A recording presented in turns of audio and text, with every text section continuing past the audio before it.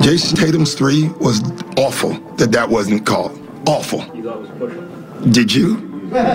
Did you think it was a push-off? I'm asking you. It looked like a push-off. No, be committed. Did you think it was a push-off?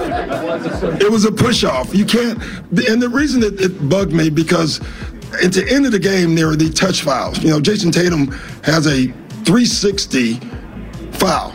Marcus Smart and Tuck gets tangled up, touch foul. So if we're going to call it that way, then you have to call that. Oh, Glenn. Such a wily vet. Oh, Glenn, up to his tricks again. We know this one. What you do? Yeah. I got to get my larynx fixed. It's like seeing The Magician for the third or fourth or fifth time, and you start to figure out how he pulls the rabbit out of the hat or how the lady gets cut in half and all that kind of stuff. That's what this is from the doctor. People know this deal. You go all the way back to 07, 08. And who went tete-a-tete? Who went back and forth with coaches all through every postseason? This is what Glenn Rivers does. It's why some say, oh, he's the doctor, because he's now throwing it on the officials. Did Tatum get away with one? Yep. No different than what his guy gets away with. And that's who he's trying to protect is James Harden, because James Harden does the exact same thing. Harden will separate. He'll use physicality to separate from a defender, and then he'll go make a shot. That's exactly what Jason Tatum did. And this is no different than what Doc Rivers did up against the Lakers the first time around. It's no different than how he was manipulating the officials in between games and complaining about calls. What does it care to Doc if he gets dinged $25,000? That guy doesn't care. It's all about the positioning with the officials for the next game, which I don't think does anything in the big scheme of things. I think it eventually gets evened out. Whether you bitch and you try to politic and manipulate the situation, I don't know. I don't think it. I think it always equals out if you were actually keeping score. If Maxey flops and falls to the ground, do you think there's a foul called? If Maxey was covering him. Maxey was covering him on that play. So he doesn't extend his elbow, but he gives him the short elbow, right? Short arm. He might have a chance to get the call, but probably not. Yeah. Now, you know what's crazy? If that was Harden defending him, he might get the call. Because it would be, you got whatever Harden is, 6'3", against a 6'9" guy. Just from the optics itself, it would look goofy. Help me out with something. I need some counseling. Lay on the couch. Okay. I hate James Harden. I hate his game. Well, dude, I hate everything about it. You're talking to the New England regional chapter president here. Yeah. So I'm coming to the right person. Okay, because I like his game. He's obviously very talented. That's not what bugs me. And what bugs me is just the way he goes about his business, drawing fouls. It almost feels cheap in a sense. Then I was watching Miami play, and I'm remembering what Jimmy Butler was doing to the Celtics last year, and he basically does the same thing. He draws fouls. He does a lot of fake pumping, which lead guys fall into him, and he gets those cheap fouls, and he's a really good free throw shooter. Harden and Trae Young are the reason there was the rule change of the whole get the guy in the air and then lean into them to draw the three. Yeah, it's really those two guys were among the leaders in getting those types of plays. Yeah, and so he's really good at it, and Embiid has his own little unique style also. But I remember going, man, if I hate James Harden, I should probably feel the same way about Jimmy Butler, who basically does the same thing.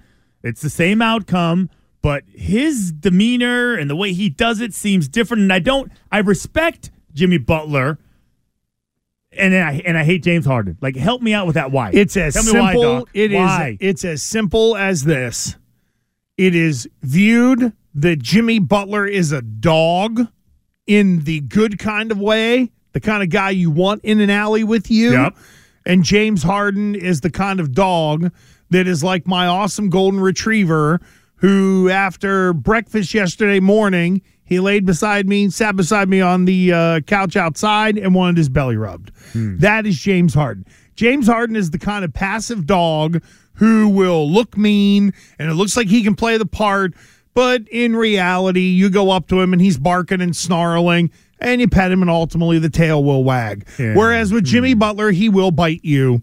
If you continue to poke at him, he will bite you. One is a guy who can mix finesse with strength in playoff basketball, and the other guy is just a finesse dude that all the youngs will tell you, including the two that I live with, about, how great this guy is, how great. Again, there's the one person in America who has caused more late teen, honky, uncoordinated dribbler between the legs, taking one-legged three-pointers at the YMCA is because of James Harden. See, that's got to be it, because I would even add this to the whole dog analogy.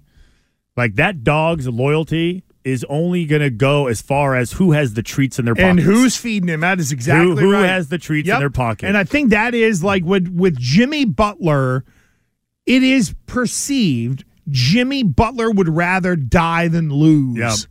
James Harden goes home and goes to bed. Yeah. Doesn't care either way. It's another, yes, it doesn't. Now, do you know who I think is closer to Jimmy Butler on that team than James Harden? It's clearly Joel Embiid. Same. Yep. Joel Embiid is a dog. That guy wants to win, and he tries to make an impact on both ends of the floor. Like, believe it or not, for about 4 minutes yesterday, James Harden played defense, and you realized, oh my God, it's in him. He just doesn't want to do it. I agree with you.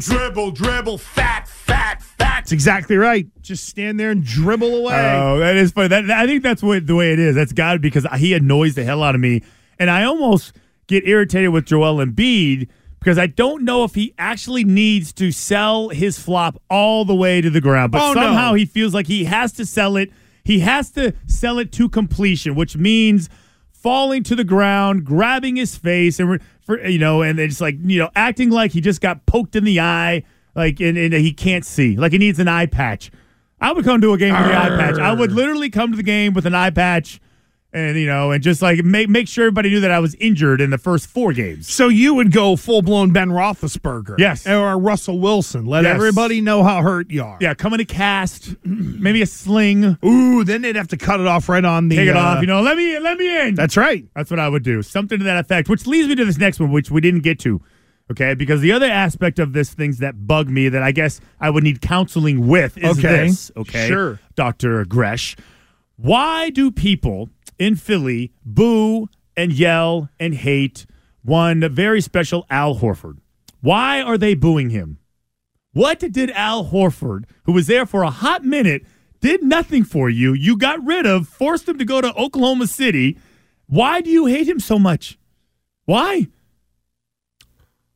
When I tell you this, it's going to take you a second for it to set in. In. That's why I came to you, doctor. It's Lou Merlone syndrome. Okay, I do need to think about this for a second. All right. So in Philly, what do they remember? Got a lot of money. That Al Horford got a lot of money. Supposed to be like this Twin Tower type of thing with Joel Embiid. And there was not a lot of winning. And I think the way Sweet Lou used to rail on Al Horford because of why? Well, it was really one of the big reasons. He came here and got $30+ million. And even in the world of the NBA, when you're in the $30 million club, man, now those numbers are starting to skyrocket. But if you remember at the time, it was one of the big signings. Well, Philadelphia doubled down and turned around and did the exact same thing. Remember when he went to Philly? I was like, well, the Celtics are never going to give him that. And then the Philly people got their dose of it. They didn't see Al Horford enough in the playoffs. And I really think that a couple of years ago when Al was here and you saw $32 million beside his name, it made you pucker butt. You're like, oh, my God, what are we doing at that money? Now that it's, $12 million? Now playoff Al's a bargain.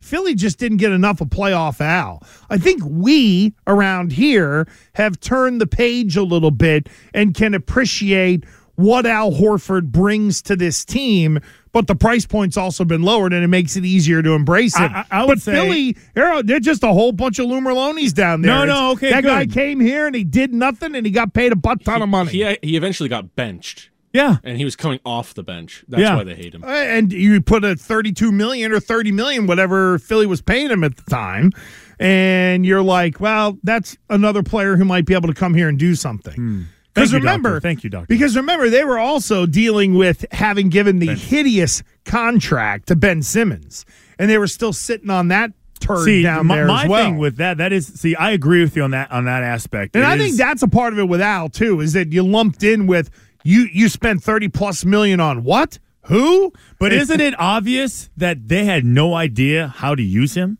and how to utilize him? Isn't it obvious that he could have played like call it a small center to Joel Embiid's center? Couldn't he be a power 5, something to that effect? Well, I think what they were looking for was another big who could space the floor to be able to give Embiid more space to operate inside. Which he can do. There's no doubt. So my issue, like the Philly fans, although similar to the Boston fans, are, I don't think they're pointing the blame at the right person. I don't know. Was Doc Rivers even the coach then? He wasn't he?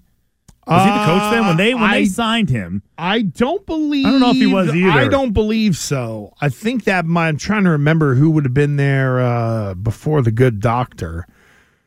And it's not Brett Brown, right? So that's why we don't remember it. Because what? Who? Yeah, Brett because Brown. after he was coming off the bench, they sent his like ass. Christopher Walken. What was that? The guy who sounded like Christopher Walken. I think he's from around here. He is Brett Brown, really? Local guy. South Portland, Maine. Oh, Yeah, he's not really from okay. around here. No, And then went to BU.